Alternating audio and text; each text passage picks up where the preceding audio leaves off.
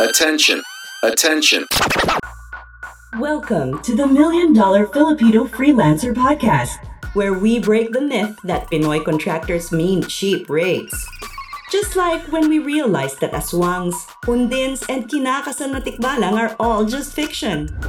There will be a select type of Filipino freelancers who will one day represent world-class results for our clients. Hosted by Neil Reichel, a Pinoy freelancer, agency owner, and entrepreneur who has seen it again and again that charging what you're worth is not about your race or heritage. It's all about the value you deliver and finding out what our clients really need. This is not for you if pabebe ka, nana feelings mo, and pa-victim ka. If you want to know the working strategies on how not to be purita and position yourself during conversations where you don't need to explain what you charge, then we invite you to subscribe and watch out for our weekly episodes. Follow Neil Reichel on Facebook and Instagram. Always remember, being purita is a choice, but only if you don't make business sense. Oh, let's start. Let's go.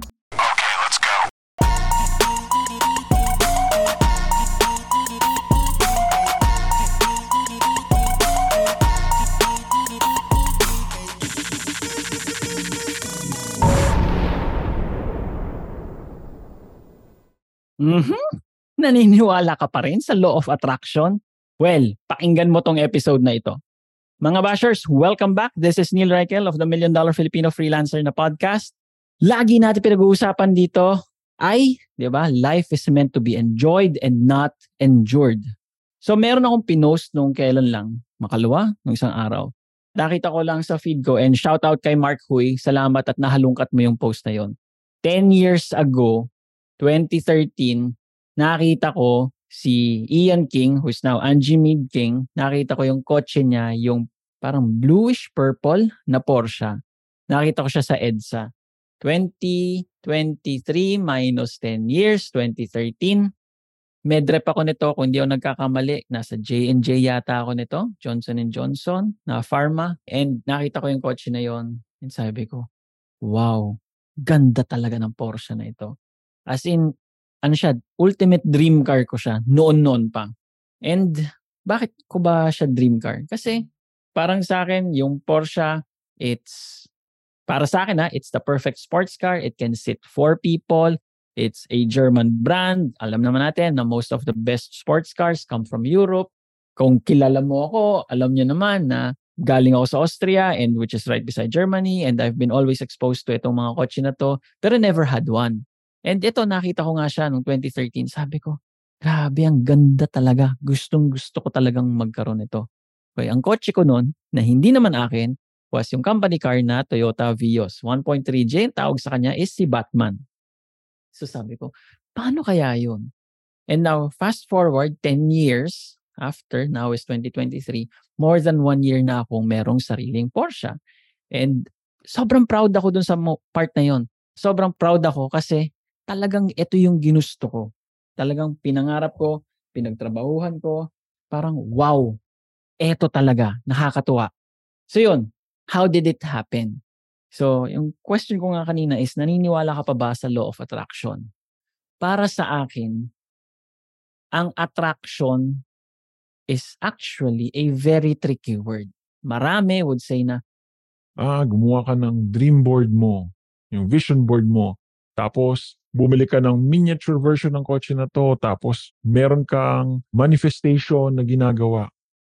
Para sa akin, wala naman akong technically sinunod na libro. I don't even remember having pictures of Porsche. I always remember looking, staring, and talagang, makakita nyo naman mata ko, talagang dilat na, wow, ganun talaga. Recently, siguro mga 2020, nung ginawa ko ito, na naglalagay na ako ng pictures ng Porsche sa kalendaryo ko. And every time, yung kalendaryo kong yun, meron akong isusulat na amount na gusto kong cash flow figure. Sometimes na-hit, sometimes hindi. Nandun yung family ko. Ano yung gusto kong mangyari at saka yung kotse na gusto ko. At nagkatotoo nga. Pero, eto yung catch. Hindi lang yun ang ginagawa ko na nakatitig lang ako sa kalendaryo ko, nag-meditate na gano'n. Hindi. Ang ginawa ko is sinuri ko talaga. Yung term na sinuri. yung talagang inaral ko yung word na attraction. At ang nakalagay doon is attract, para sa akin and action combined. Attract and action combined. So, kahit nung dinadrive ko yung Altis namin, paglalabas ako dito, ng village namin palabas, ang feeling ko talaga, pag hawak ko yung manibela na yon, pag apa ko ng gas, Porsche ang dinadrive ko. Meron akong isang video na pinapanood lagi. So, pinapakinggan ko yung music nun.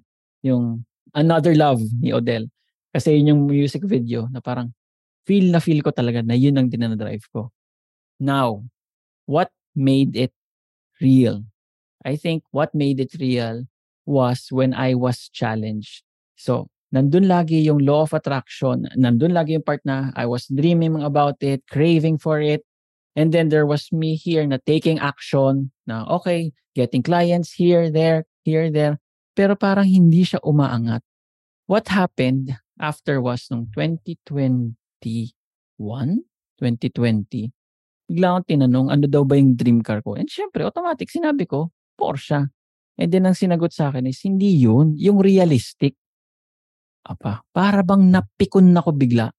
So, parang feeling ko eto siya nag-compound. Itong law of attraction na parang, sige, inaasam-asam ko, sinasabi ko, pero hindi sinasabi na magkakaroon ako na publicly. So, parang, syempre, takot ako mapahiya, no? Parang, di bale nang mawala kaysa mapahiya, which is the wrong mindset. Pero, yun nga, hindi naman kailangan publicly isigaw na magkakaroon ako ng Porsche. Publicly, sinasabi ko na gandang-ganda ako sa Porsche. Gustong-gusto ko magkaroon. Hindi ko publicly sinasabi, magkakaroon ako niyan. Okay? Ewan ko kung anong mag-work sa'yo, pero yun yung sa akin. Kasi nga, takot ako mapahiya. O, di ganon. Napikon niya ako. Parang, teka. Sa dami-dami ng mga in-action ko na tinitake, teka, ba't hindi pa rin nga ako nagkaka-Porsche? Sabi ko, something has to change. And I think what happened was yung 2013 hanggang 2020 na yon. Parang yung action that I was taking may not be the most ideal, pero I was compounding all itong experiences ko, itong learnings ko. And then when I said, hindi pwedeng ganun, nakakapiko na, sasabihin ako yung maging realistic. Teka, what I started to charge from 200,000, teka, 2 million ko na. Yun na sinabi ko, i-charge ko. Di na ako I never look back from then.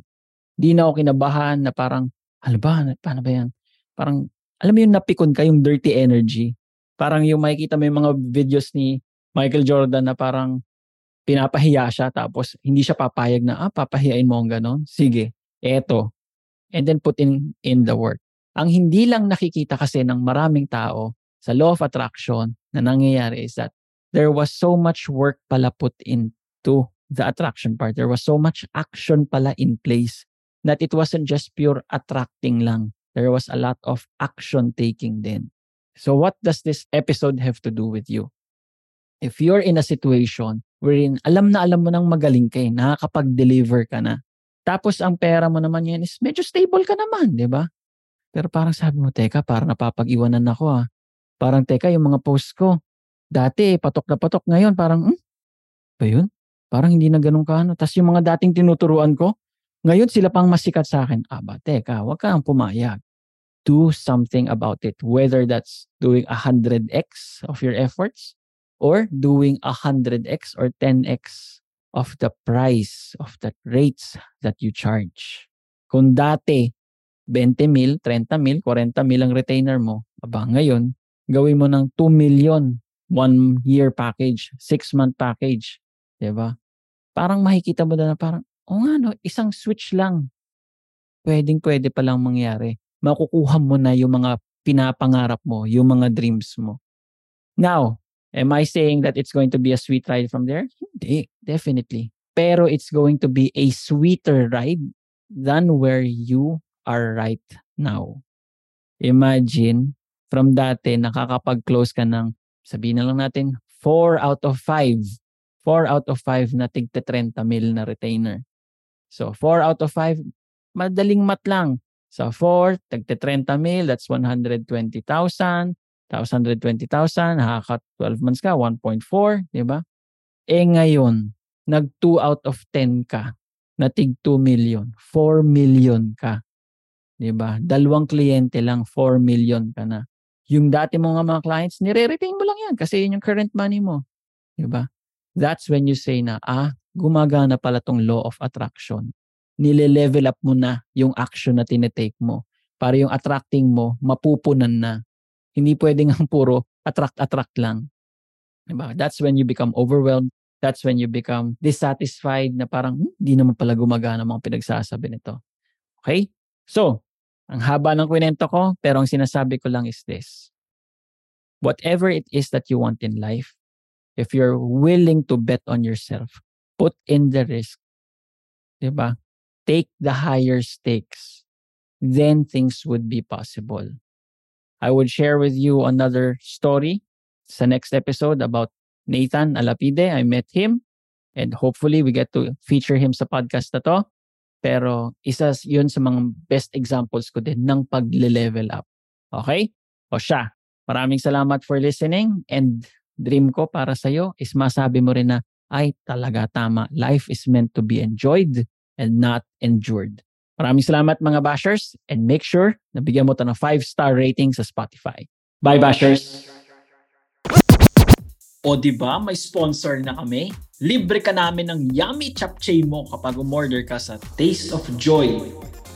Taste of Joy. Masarap ang pansit dito, masarap pagkain nila. Basta ang worth ng order mo ay 1,000 pesos and up. Net, ito ha, hindi kasama yung mga dinidiscount mong senior citizen na pati kapitbahay nyo na senior citizen, sila sama mo ha. Net, 1,000 pesos and up, meron kang libreng chapchae. Sagot na namin ang chapchae mo. All you have to do is go to the Instagram account nila, tasteofjoy.ph para umorder. Doon ka lang o-order and basta umabot ng 1,000 pesos ang order mo. Net ha, net. Lilibre ka namin ng yummy chapchae. Mapapa. Arasa. Sa sarap. Let's go!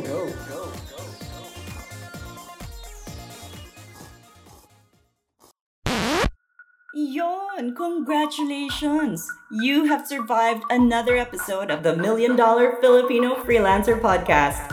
If you want more sabunutan ng feeling session, go download all the other episodes.